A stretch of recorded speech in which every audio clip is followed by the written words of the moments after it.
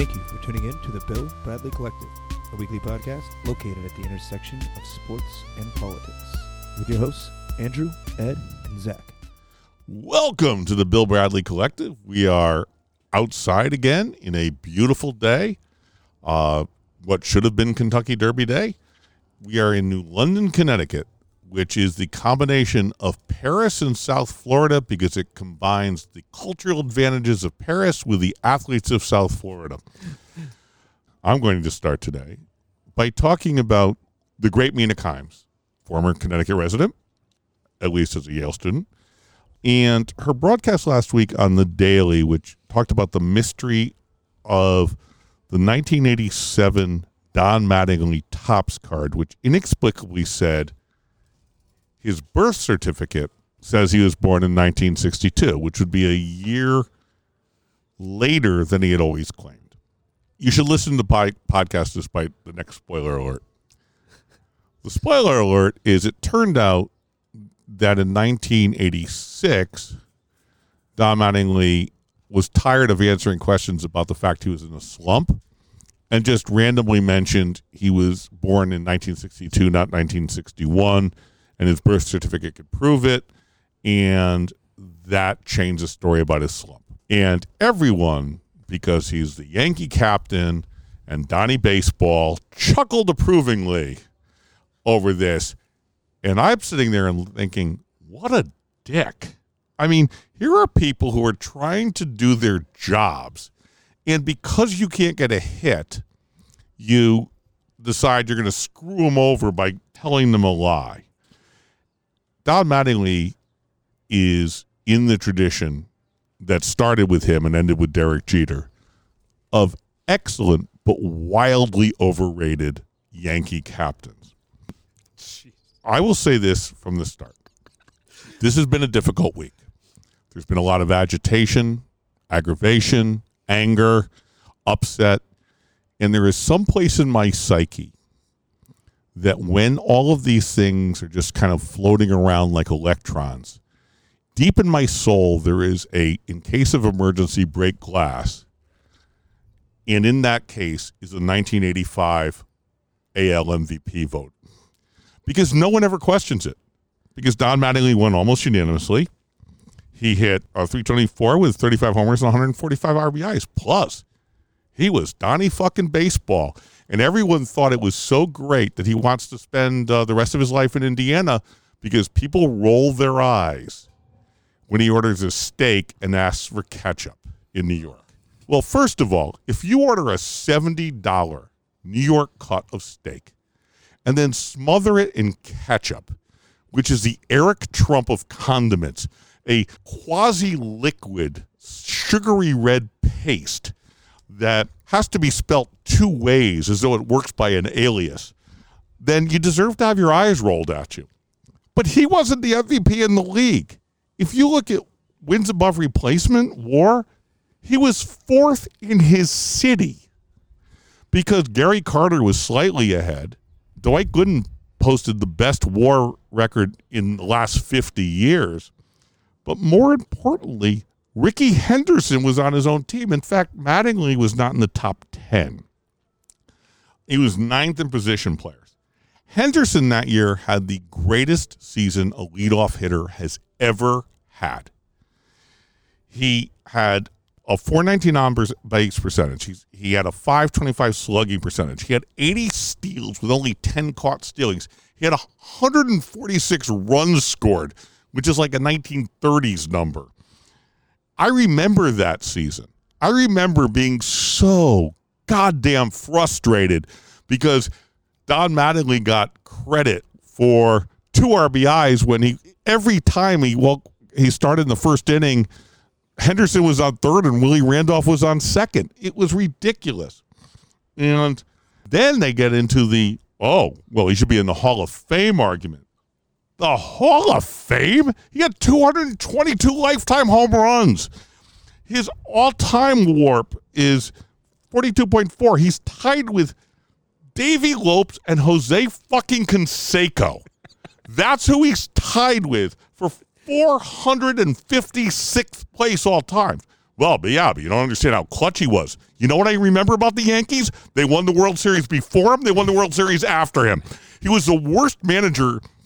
He was the Isaiah Thomas of baseball managers. And how do I know that? He's managing the Marlins, which is the closest you can get into to being in a witness relocation program while still maintaining your own name. So great job, Donnie, for screwing over sports reporters who make $28,500 a year and having this Topps guy only be remembered because he believed you because you were Donnie Baseball. And great job. I understand, he had a short career. So did, Dizzy Dean's in the Hall of Fame. He had a short career. Yeah. You know what? You don't have to repeat the same fucking mistakes over and over and over. You know what I didn't do when I got divorced? Call my ex-wife's sisters and see if they were available for a date. That didn't happen. You don't have to make the same mistakes over and over. In conclusion, Don Mattingly was a fine player, I guess. No, he was a fine player. He had 5 good years. Screw him. Screw this story. And he should have finished about 4th in the AL MVP. Look at Wade Boggs' year that year. Sweet Jesus. I'm definitely going to listen to that podcast now. And before we get to our resident Yankee fan, Andrew, for a response, I'm going to go full birther here. And Don Mattingly needs to release his long-form birth certificate. We cannot confirm 1961 or 62 unless we see the long-form certificate. And until he gets it, all discussion of him as a player should end. My memory, Mattingly was before me. I have 2 memories of Don Mattingly. One is Susan Waldman going, Donnie, like every fucking day on 660. And then the Yankees where he gets, or the Simpsons where he gets thrown off the team because he refuses to shave his sideburns. Don Mattingly, I've never understood the love for him. There are plenty of Red Sox that I have like a deep affection for that were mediocre and that the Red Sox never won a World Series with. I've never got the Don Mattingly love. He's also not a good manager, so I guess he's equally as bad as a manager as he was. He's equally as mediocre as a manager as he was a player. And I'll throw this to you, Andrew. Defend Don Mattingly against Rickey Henderson, one of the 10 best players in the history of baseball. Can't do it. Dave Winfield can't do it. And as I rub my Yankee hat that I'm wearing right now, I'll rub the logo.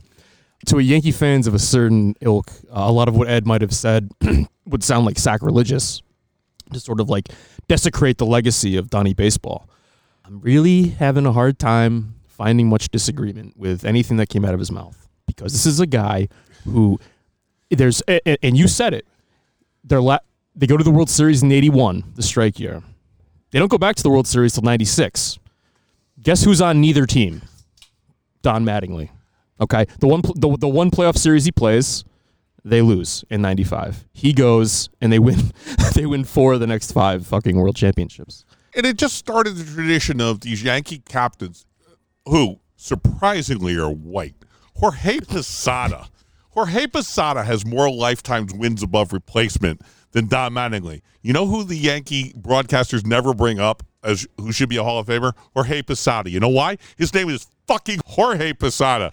But regardless, it set up us for 20 years of Derek Jeter worship, who covered about as much ground as shortstop as my ottoman. I'm going with a little more contemporary for rants, which is over the last year, the U.S. women's soccer team has filed a wage discrimination and equal pay lawsuit against U.S. soccer as an organization.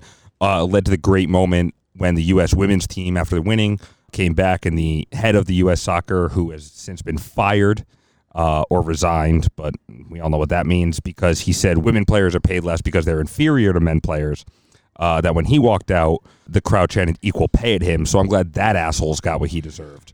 But this week, a federal judge in California ruled for U.S. soccer on the claims of wage discrimination. They said the claim was not a triable issue of pay disparity, that the U.S. women's team had not proven it.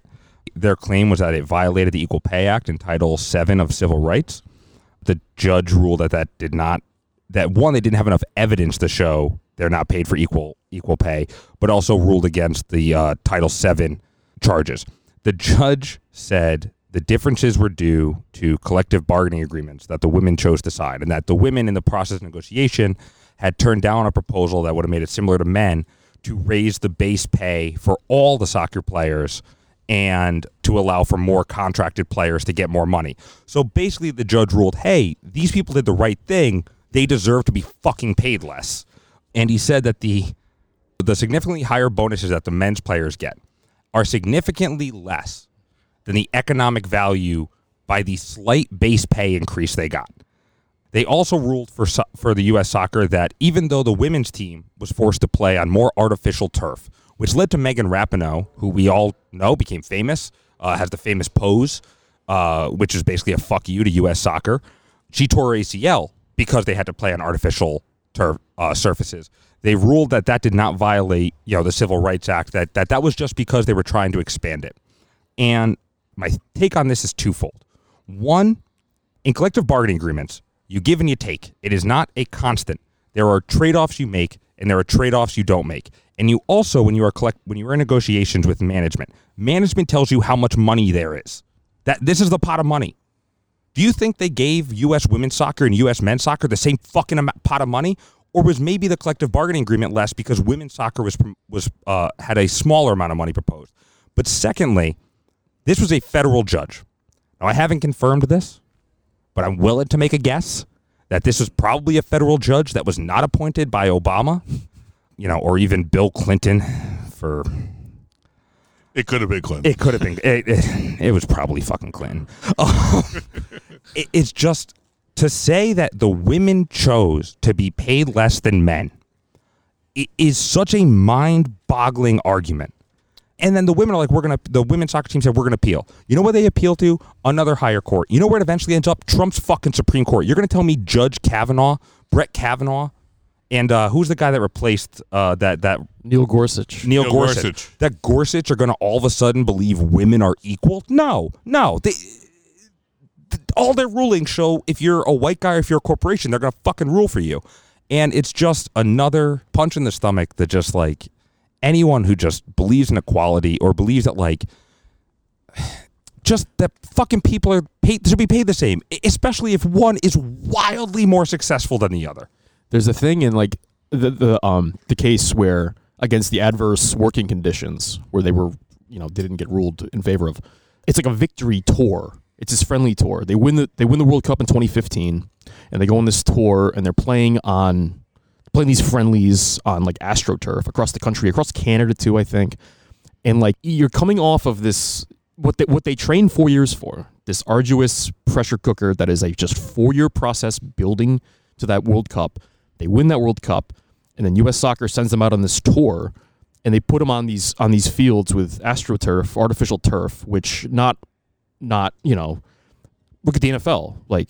People on AstroTurf and artificial turf, they tear their legs up. That's why they don't make stadiums with that sort of turf anymore.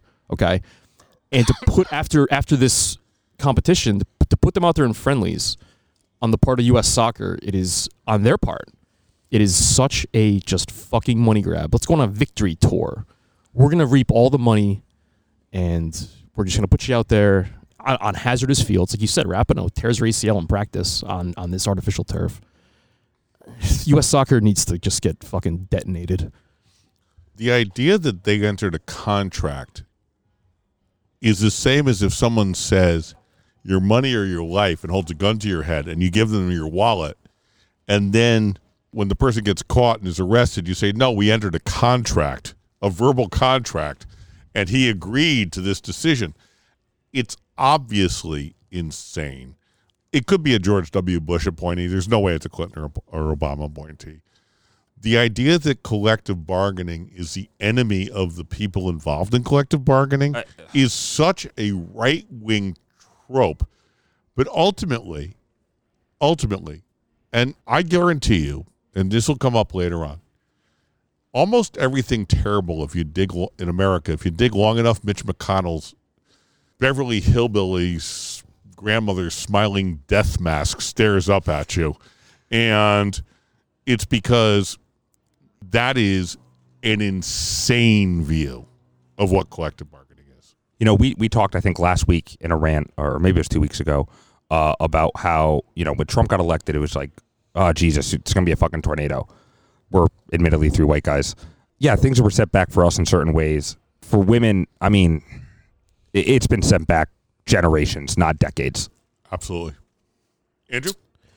So in our sports-deprived world that we're currently living in, the ESPN's The Last Dance documentary, this 10-part series on the 1997-98 Chicago Bulls, which was the last regular season that Michael Jordan plays with the Bulls.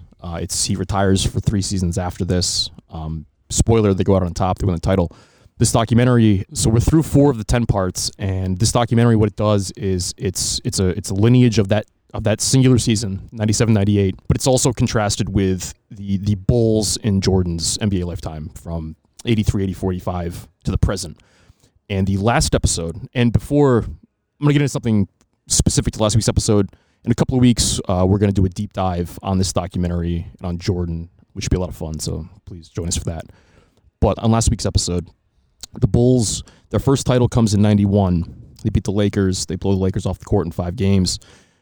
To get to that point, to get to the NBA Finals, they have to vanquish the team that's beaten them the 2 previous seasons, and the team that's won the previous 2 NBA titles, the Detroit Pistons, the bad boy Pistons. And I've just gone down this wormhole of like watching these Pistons teams in the late 80s and how they play. So the 89-90 Pistons that they go back to back, win 2 titles. It's like the bridge between 2 eras, really. You have Bird and Magic Johnson, who collectively win 8 titles in the 80s. That's Lakers Celtics. That is, they saved the league, really, and that's the story of the 80s. And then you have the Isaiah Thomas-led Pistons, the bad boys, 89-90, that leads to the Bulls that win 6 titles in the 90s. They're sort of the bridge between these 2 great eras, and the era that had the Bulls never gotten over the hump against Detroit, the NBA as we know it, the aesthetic at the very least would not be anything resembling what we see now. What those teams did, and it's famously called the Jordan Rules, where they took a very sort of, I don't want to say thuggish, but this very aggressive approach. And by 89, even without a ring, Jordan is the best player in the NBA. But the Pistons are the best team in the NBA. And it's the physical will of the Pistons that keep Jordan down at 89, keep him down at 90. It's every time he tries to get to the basket, they just fucking hammer him, and they get away with it in large part. Yeah, there's personal fouls called, but these are fouls that in today's NBA, and this is where I'm kind of going with this, is this team that wins back-to-back titles, and that is honestly they go to Game 7 in '88 where they conceivably could have three-peated, which I think there's a thing where like if you three-peat 3 versus 2, like, whatever. Could you imagine a team? Could you imagine in 2020 the James rules, the LeBron rules, the Leonard rules, the Giannis rules, where a team, perhaps a better, more successful veteran team, and an ascendant young star that is the best player versus sort of like the best team? Could you imagine how that would play 30 years later now if that team basically just got off by trying to physically bludgeon the league's best player? I love the city of Detroit. I've been there. I love the vibe there. I love everything about it. And I know that the city of Detroit's identity is very tied to this day to that team. Because, you know, when you tie it to the Lions or the Tigers, no. I always felt that team thrived in an era where the NBA was a little lost, talent was down. That was a talented team. Like their 8th best player was probably better than the 8th best player of a championship team now. Like they were super deep. But Isaiah Thomas, who was a great player, was not Jordan, was not LeBron, he was not Hakeem Olajuwon, he wasn't any of these people. And Dumars, probably as their 2nd best player, was well behind everybody else. It was also unwatchable basketball. Like the league wasn't as popular as it had been or would be because no one wants to see that. You know, it's kind of the NHL problem. When you figure out how to stop all the fun stuff, then the league's less fun. You know, I know David Stern gets credit as being the greatest commissioner in the history of the organized world, which I think there are I don't know, 1,000 reasons to disagree with. But this might be case one because that team wasn't fined. They had very few technicals. I think they only had like $40,000 in fines or something. Zach Lowe mentioned in his podcast with Bobby Marks. It just wasn't fun to watch them. It wasn't basketball the way it should be played. I remember when I was a teacher, our faculty would play our students in basketball. And if it was pure basketball, we would have gotten killed. But we always won because we just beat the shit out of them. Like because we were older and heavier and they came across the lane, you hit them with an elbow in the chest and nobody called it. And it's like, all right. And that was kind of the way the NBA was. I mean, like, okay, great, but there's a reason why the league was suffering then, and it's not suffering now. You know, I think about watching the doc, and obviously we're going to get into it in a couple weeks. I'm going to save my comment on The Last Dance for that. One of the things is Isaiah Thomas is clearly just a prick of a person. Like he's clearly just a prick. And Jordan calls him an asshole on the show. Yeah. And Dad, you mentioned something that I think is somewhat important in this discussion. Is like, you know, Detroit's kind of cultural tie-in with this team, and there are other teams like, you know, the Broad Street Bullies in Philadelphia, but these guys were not the bad boys. They're babies. It's like every other bully or every other kid that pushes around a smaller kid on the playground is the second somebody shoves them back, they go home crying. And I think that was exemplified in Jordan beat them. They didn't have the intestinal fortitude to even stand there and shake their hands after they just got their ass kicked. They weren't bad boys. They were pansies. And that's how they should be remembered. After Mahorn left. Mahorn is the baddest man the NBA ever had. So they win the title in 89, okay? And they have the expansion draft in 90. And Mahorn is the Minnesota Timberwolves pick from Detroit. So Mahorn's on the first team. He's not on the second championship team. He's not there in 91, where the Bulls sweep them and the Pistons famously walk off the court without shaking hands. What those Pistons teams did, too, was kind of like, and as much as this is like the TV contract changes, like the Pistons, it goes from CBS to NBC, and the ratings for Jordan, they go way up versus these like, you know, Pistons Blazers and the Pistons beating the Lakers that second year where they sweep them. The league, though, like it's funny that Pat Riley, the coach of like the 80s Lakers, Showtime Lakers, this like up and down transition team, fast offense, he comes to the Knicks in the 90s, and the Knicks are like Jordan's like greatest foil in the 90s, really. And he kind of adapts this sort of kind of Jordan rules where like he wants to slow the game down. He throws Xavier McDaniel at him. He throws this big fucking front line, Mason and Ewing and Oakley, who ironically is like Jordan's best friend. But he tries to like goon it up, and he fails. And then once Jordan leaves, and it's like Knicks Heat, and Riley's in Miami, they're still trying to. These games are being played at this like archaic, slow, physical pace, and it's like unwatchable. The Pistons are really, these teams are like responsible for some of the most unwatchable like basketball of our lifetime. I think that's a great point. The NBA now is in a much better place. We're going to take a break now, and we're going to go to what would have normally been the hallmark of our weekend, and thank God is not, the Kentucky Derby. Beauty, grace, elegance. There's no question that the horse is God's finest creation, unmatched in style, capability, and strength. Now, that strength and beauty can be yours with horse milk. Packed with vitamin H, horse milk not only promotes strong bones, but also improves hair growth, bedroom performance, vertical and horizontal leap distance, muscle tone, and breath smell. Buy your Ziploc bag of horse milk today. Say nay to bovine bile and hay to horse milk. So, Zach, Kentucky Derby weekend was always the weekend before your birthday until now, because you didn't bump your birthday back 4 months. What do you want to talk about with the Kentucky Derby?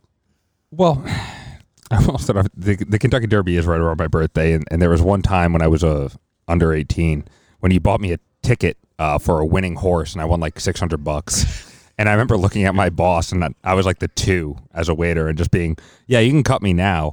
And he was like, no, you're closing. And I'm like, No, I'm not closing. I just I'm gonna go collect my $600. I'm good. I hit a trifecta. That is the best part of a serving job is when you're like, no, I made $200 before I got to work today. I'll pay someone else to take the rest of this fucking shift. Which I think is also a good preview of just the insane hypocrisy amongst all of us when it comes to the Kentucky Derby. But first, I want to talk about kind of the class aspect of the Kentucky Derby. The Kentucky Derby is very famous for all the white rich women in large hats and all the rich white men in monocles and big top hats, which is a style that has not existed since 1880 unless you're wealthy enough to buy a top hat and have like one of those debonair balls or whatever they call them, debutante balls. It's a monopoly. Yeah, yeah, you look like Mr. Monopoly. One of the reasons why this dress code apparently started is that it was explicitly supposed to separate the rich fans, the wealthy fans, from the poorer, more working class fans. That if you saw someone in a top hat doing, Abraham Lincoln cosplay in 1942, they were rich. And then if you see someone who's just walking around in a T-shirt, well, you knew they were poor. And in its structure, even in the culture around it, there is an inherent divide among the rich and the poor. But one of the reasons why there was so much gambling at the Kentucky Derby was because they wanted to keep only rich people going there because only rich people could gamble. They have things like Millionaires Row, which is all the celebrities, all the class comes in. And they all dress up in this cultural garb from a time of 100 years ago, 150 years ago. But I think the class distinction in the Kentucky Derby is shown in the greatest contrast in the fact that the Churchill Downs, Kentucky Derby, a racetrack where millionaires and billionaires all take overwhelmingly their private jets to fly in, and they drive into this beautiful racetrack, and they all sit and they drink their mint juleps and they fan themselves and they drink their $30 cocktails. And where it's located is you look a block away from Churchill Downs, 2 blocks away. You're in South Louisville, Kentucky. Now, South Louisville, Kentucky is a minority-majority town, which is a contradiction in and of itself, but is the terminology that we have been taught to use. But more than anything, there's also the household income, the median household income in South Louisville, Kentucky. Now, we also know, these stats are current, so we know that most of these households are 2-income households, as most families or households are 2-income households at this point because our economy is a disaster. The median household income is $32,000. Now, $32,000 for a household, a family of 4, family of 5. You are, if not at the poverty line, just above it. And the poverty line is also kind of this false line where it's what people think poverty is. And in reality, poverty is a slightly higher amount than that. So you have this event where you have these rich white people flying in, coming in, culturally dressing in a way that shows that they are rich. And then 2 blocks away is a poor city that struggles to make money. And there is nothing that shows the bullshit of the class distinctions of the classism inherent in gambling, which we'll talk about, and the racism, which my dad's going to touch on, that this event embodies. Horse racing in general, but especially Kentucky Derby, is clearly a sport made by rich white guys for other rich white guys. And I think the contrast of the Churchill Downs to where they are, I think just exemplifies that in a way that is so obvious and so blatant that it is hard to avoid. You look at this race and you look at the owners of the horses are absurdly rich. The trainers of the horses, it varies from very rich to absurdly, obscenely rich. And they're all white. And you've got the stable, the guys working in the stables, and literally just shoveling shit, washing the horses, this and that. And this is all just low income, low pay, most largely Hispanic help. This is a race. This is an event that has become it's a cultural phenomenon, and it's got this very troubled racial history. I remember many, many years ago watching the Kentucky Derby with a bunch of friends, and Jim McKay saying, "There's never a dry eye in the house when they sing My Old Kentucky Home." which is, first of all, if you know the song is coming and you still cry, I don't know what to say to you. It's a state song of Kentucky. It's written by Stephen Foster. And they've changed the lyrics, but they've changed the lyrics in the same way that when I was around my small children and I hit my thumb with a hammer, I said, fudge. But they knew what I was really saying. The original Stephen Foster lyrics for my old Kentucky home, the state song of Kentucky, are, when the sun shines down on my old Kentucky home, 'tis summer, the darkies are gay. And I'm going to take a 2-minute side trip here. Stephen Foster, who wrote those lyrics, and when you look up Stephen Foster, it's the first song that comes up, is in the Songwriter Hall of Fame. Do you know who's not in the Songwriter Hall of Fame? Warren Zevon. Warren Zevon wrote Hasten Down the Wind. In Connecticut, we have not bowed to the pressure of lunatics to say that we should all get really, really sick so we can get a tattoo. And so we're still in quarantine. If you're still in quarantine, here's a suggestion. Find yourself a dark room. Sit in it. Get yourself some edibles. Eat more than's appropriate. And listen to the lyrics of Hasten Down the Wind, whose chorus is, she's so many women, he can't find the one who was his friend. So he's hanging on to half her heart, but he can't have the restless part. So he tells her to hasten down the wind. And listen to that for a few hours. And tell me that that doesn't burrow into the soul of your fucked up life in a way that nothing ever has. And Warren Zevon's not in the Songwriter Hall of Fame. And Stephen Foster is. It's not just a racist song. It's a tradition. 15 of the first 28 jockeys who won the Kentucky Derby were black. There was even a black owner. The first black millionaire athlete was Isaac Murphy. And all of these people, all of them, were kicked out of the Kentucky Derby. It could be represented by this article in 1905 from the Washington Post that said that black men were inferior and destined to disappear from the track the same way Native American men disappeared from their homelands. Because ultimately, racism doesn't need an excuse. It'll make its own excuse.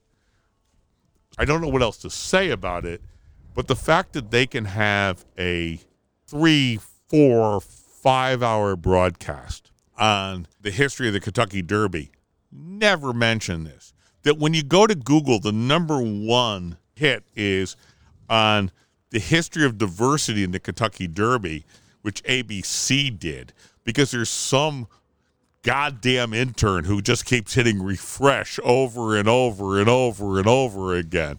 The fact that Fox and Friends had someone called in when Dartmouth protested the Kentucky Derby, and they said, who better to talk about racism in the Kentucky Derby than National Review intern, and it was this like 23-year-old Tammy Lorraine with glasses talking about it, as opposed to like the actual person. That racism is so baked into this. It's so integral to our understanding of the Kentucky Derby. Like, I don't know why we can't acknowledge, oh, this is a troubled history. It's fun to watch horses race. The people who still cry to Old Kentucky Home are the same 50-year-old accountants that go to a Bruce Springsteen concert at Madison Square Garden and cheer when he plays Born to Run, as if he's not going to fucking play Born to Run. And where are you running? You're not running anywhere. Right. Or that they're going to get on a motorcycle and leave their 401ks. Yeah. It's just bullshit. Zach, you had gotten to in South Louisville, the neighborhood surrounding Churchill Downs, being like predominantly like black, like sort of like lower income class.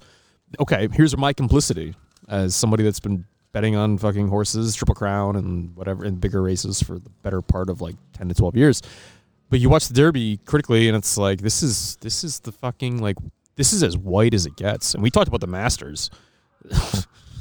This puts this in a way puts the Masters is Def Comedy Jam compared to the Kentucky Derby. It's the real Kings of Comedy. It's fucking DJ, it's Showtime Dale at the Hughley and Seven Apollo. Entertainer. Like if you go to the Kentucky Derby website, okay, and you want to look at the and this is what Churchill Downs is putting out as like their PR content, and you click on like African American history. It is literally it's a paragraph of what basically Ed said. Like there were the early jockeys that won were predominantly black, and then there's about a century-year gap between like another black jockey even being in the fucking race. And then there's like a 3-minute YouTube video where they just sort of like say their name and like say the horse they rode. And that's it. That's the extent of the history. It's like 2002. 2002. Was the next black jockey. It was over 70 years. It's like there was a Simpsons joke when they're in Germany and they go and they did the history up to 1939 and they go, well, what happened after that? He goes, nothing happened. It's like you're almost better off just not acknowledge it. Just why even have like a fucking like a page devoted to African American history when you're not going to literally give any sort of like commentary or like God, the inherent racism of this event. It's so well. I think it's Andrew. You bring up the Masters, and I think like a good point is the Masters. At least the caddies are black. Well, the caddies are black when they had the first golfer, but all the staff are still black, and it's hard to not be like, oh, what Georgia and Kentucky, Jesus, surprise, surprise. But it's like you look at the Kentucky Derby crowd; it's all white guys. I'm sure if you look at the staff, it's all about, but it's also like. It's also like if the Masters had the first 11 winners, 11 of the 17 first winners were black, and then they eliminated blacks. It is the most intentional racism in the history of the world because, as they said, well, blacks have proven their inferiority. No, they keep winning the race. We're going to assume it. In the movie version of The Handmaid's Tale, not in the book of The Handmaid's Tale, and not in TV series, which I haven't seen, but in the movie version, Joan Allen says, are there no ends that you will go to feed your misconceptions? This is one of those things where they say, oh, no, we know we're wrong, but I don't care. We'll shove it down your throat anyway. Do you think when people go to the Kentucky Derby, when they go, they dress up in their regalia, they put on their 2020 Klan outfit, of the big hat and the top hat. Woo! Do you think that they know what message they're sending? And if they do know, do they even fucking care? Yes and no. They know and they don't care. I don't think they want to. And you look at like the list of celebrities that are there like year to year, like who they show in the crowd. It's like between athletics and like theatrical world.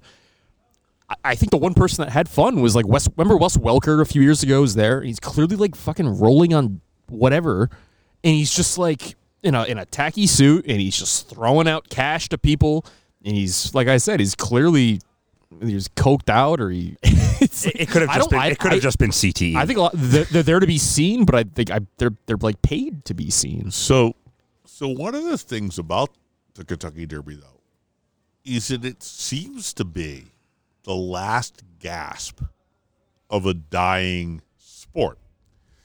If we look at, in 2002, $15 billion were bet on horse racing. But when you get to 2018, it's 27% lower. It's $11 billion.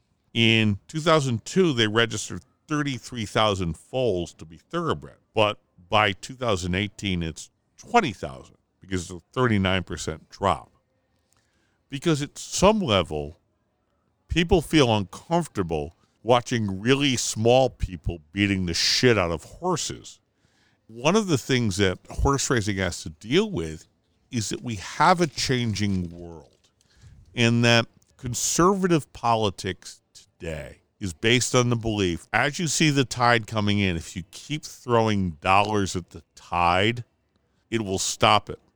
And that's true until it isn't true. And so, Andrew, you're more of the betting expert than I am because I raised a couple of families in this time. But what's going on? Like, where do you feel like this fits into the culture of horse racing as a legitimate sport. The entire lifeblood of thoroughbred racing and of like pure mutual betting, which is like, we're at this weird time where in the next like 5 to 10 years, you're going to see like the total sort of legalization and regulation of betting, of sports betting, basketball, football, baseball, hockey, down the line. But we exist in this world, and we've existed in this world for a century of like where horse racing isn't an industry without the betting, the gambling component. But we're not here yet, and we're in a place where like, as far as like legalized, regulated betting nationwide, horse racing still dominates the market. I had mentioned earlier the Derby and it's in terms of like prestige in the industry, I'm not sure it's like the foremost event, but it's the foremost like publicly, and it is by far the foremost bet. And like you look at like if horse racing has like high holidays, it's the Triple Crown races, it's the Breeders' Cup.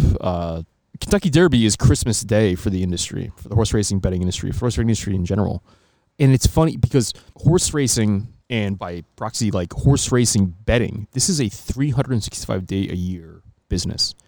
There's no days off. Tracks have been running in the wake of COVID with no fans. This industry is going and going and going. And you see it on like Fox Sports 1, NBC Sports Network. They're airing what is normally aired on like TVG, which is the like, if you go to like an OTB, like Zach, Brandon, we go to like the old Gus's, whatever it's called now. 1784 now. Where that is Killer Pizza. Shout to them. But it's an OTB. You can make bets there. TVG is always what's on. There's this weird juxtaposition of the scene in your neighborhood bar with an OTB. An OTB is off-track betting because it's totally legal. And you're going to see this 10 years from now on like football Sundays where like sports bars that offer where you can bet in the bar, there's going to be just fucking mob scenes. Okay. You juxtapose the Derby, watching the Derby, the setting, the hats, the wealth, the pseudo wealth, whatever it is, the affluence that like the patrons sort of like portray, versus like your hometown like OTB, where it could be guys like us that are just in there and we're just we got $20 to spend and whatever, and then you see the guy next to you who's literally betting his last. his fucking rent, his fucking mortgage on this horse race. And that's a horse racing culture, and that's the culture that the Derby, it reflects the seedy undercurrent of the horse racing industry, and like what like the Derby really reflects largely. So I thought the most desperate thing I would ever see in my life is that when Zach was christened in 19... Did you bet on that? No, I did not bet on it. When Zach was christened in 1989, we did it at VFW Hall because we were poor. And I remember walking in with Shannon and Cherry, my two daughters. They were 9 and 10. It was 10:45 on a Sunday morning, and the VFW Hall was full of people drinking. They were drinking, and they were eyeing my 9 and 10-year-old daughters. Oh. And I thought, this God is almighty. as low as I'm ever going to get in my life. However, because Zach's birthday is on Kentucky Derby weekend, I always went into the OTB, and I would get there at like 9:30 in the morning, and I would be watching people watching the, I don't know, Sydney Paramutuals at 9:30 in the morning, and I thought, I don't think I can get lower as a human being than this moment right here, that there's something so desperate about horse racing betting. The disparity between that and the Kentucky Derby acting like it's the belle of the ball, it's just the weirdest disparity I've ever seen. Well, first of all, I had no idea. This is a first. I did not know I was christened in a VFW hall. I feel like a whole lot of my life is now explained to me. Yeah. You were born to be behind the eight ball. Yeah. So a few lines before Coke. Yes. But Andrew, when you talk about this, and I talked a bit about this in the Kentucky Derby, is, when we think about horse betting, I believe all of us are Complicit. I believe all of us are not only complicit, but pro-legalized sports gambling. For sure. Yes. When most people think about horse racing, they think about the Kentucky Derby, the Belmont, and the Preakness. When I think about horse racing and gambling, I think about going to Gus's 1784, the OTB down the street from you, Brandon, and myself, and sitting there and just being like, having a couple beers and betting the Florida Gulf Stream. Betting like New Jersey-based horse racing. I mean, we got to wrap this up because the Arkansas Derby's tonight. So Yeah. I got to Also, go. Zach, how are you going to bring up sports betting and not bring up your favorite place in Rhode Island, Twin River? I love Twin Rivers. Because we can't bet on sports in Connecticut. No, yeah. I have to drive an hour and a half to go fucking bet on basketball. Why can't I just walk down the fucking street? Exactly. It's coming. It's coming. And I think about, like, when you think about the gambling aspect, and I mentioned this a little bit in the classism, is you can't think about betting and horse racing and only focus on the main three, which I think is what most people do. You have to look at it from the macro level, which is, everyone, most people, I'll bet $20 on whatever American Pharaoh at the Derby. The reality of sports betting is, at the Derby, they explicitly tried to make it for rich people only to bet. But the reality of horse betting is more like what we see every day, which is guys with their last $10 buying a Busch Light and putting $5 on a horse, hoping they can win enough to get the next Busch Light, ourselves included. It, I think, perverts sports gambling in general and kind of perverts it in a way that makes the class distinction of gambling between rich and poor so much more apparent. And one of the problems is that to bet on horse racing is to overlook just the extraordinary cruelty to these animals. Now, it is true that dog racing, which I went to when I was in my early teens, because my parents brought me when we were in New Hampshire, because my parents decided to go vacation in a place for 2 weeks where there was nothing to do. Like, dog racing is now kind of moved into the dog fighting area of where you can be. Horse racing's almost moved there. In 2012, there was a creation of what's called the Walter Hayes Oats Alliance, which is formed by former horse racing owners and trainers who were worried that their sport was being killed by the fact that people were rejecting it because of animal cruelty. And they formed the Walter Hayes Oats Alliance, which I have never seen anywhere referred to as by the acronym WHOA, because I believe Joey Lawrence from Blossom sued them under that. This was formed by the Jockey Club, which is a big horse racing corporation in California. And they created a bill that would limit the amount of drugs that were taken before events. Or the real problem with horse racing is that the horses are drugged so that they don't feel pain. And because they don't feel pain, they race themselves into death. Like, that is literally the problem. The Jockey Club Oats Alliance was formed because they believed that that was going to destroy horse racing. And they created a bill that ended up being killed by Mitch McConnell. And I would like to point out that Mitch McConnell is to America what small traces of peanut oil are for people with peanut allergies. Is that if you trace the thing that's killing you back far enough, you'll find small traces of peanut oil, or you'll find Mitch McConnell. You'll find one or both. And Mitch McConnell killed it. And my favorite thing about this is that the New York Times, and I subscribe to the New York Times because I believe in good journalism, but the New York Times believes that the goal of journalism is not to be biased, but to be never be accused of being biased, which means that they just bow to the worst faith arguments available. In the article in 2018, they described the Churchill Incorporated, which is, of course, a Kentucky horse racing coalition. They described him as Mitch McConnell's patrons as opposed to donators. And when I saw that, it was the equivalent of when I was 11 and I saw a breast in Newsweek. a woman's breast in Newsweek because it was like, holy shit, it's not much, but my God, look where I found it. And that's really the problem, that until horse racing gets its own act together, they're, like much of the conservative movement, standing at the shore of the ocean saying, if we keep throwing money at the waves will stop. To that note, there at 2011, and this is like the height of like prestige TV, and HBO really at the peak of their powers, they have this show called Luck.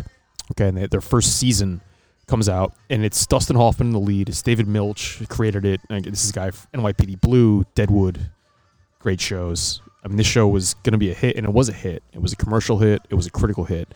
They are one season, and the whole precipice of the show is like, it's about the life of a guy vested in the in the racetrack industry. It's a show about horse racing in like the criminal sort of underworld, and that's the whole sort of like narrative of it. And it's really good. That show never sees like a second season or third season or fourth season because it gets canceled after one season because during production, and they have that HBO budget at this time, and they try to do like horse races, and like 2 horses die during production of the first episode. Another horse dies, I believe, in the 7th episode of production. And what HBO does is they shut it down. They say, we can't do this.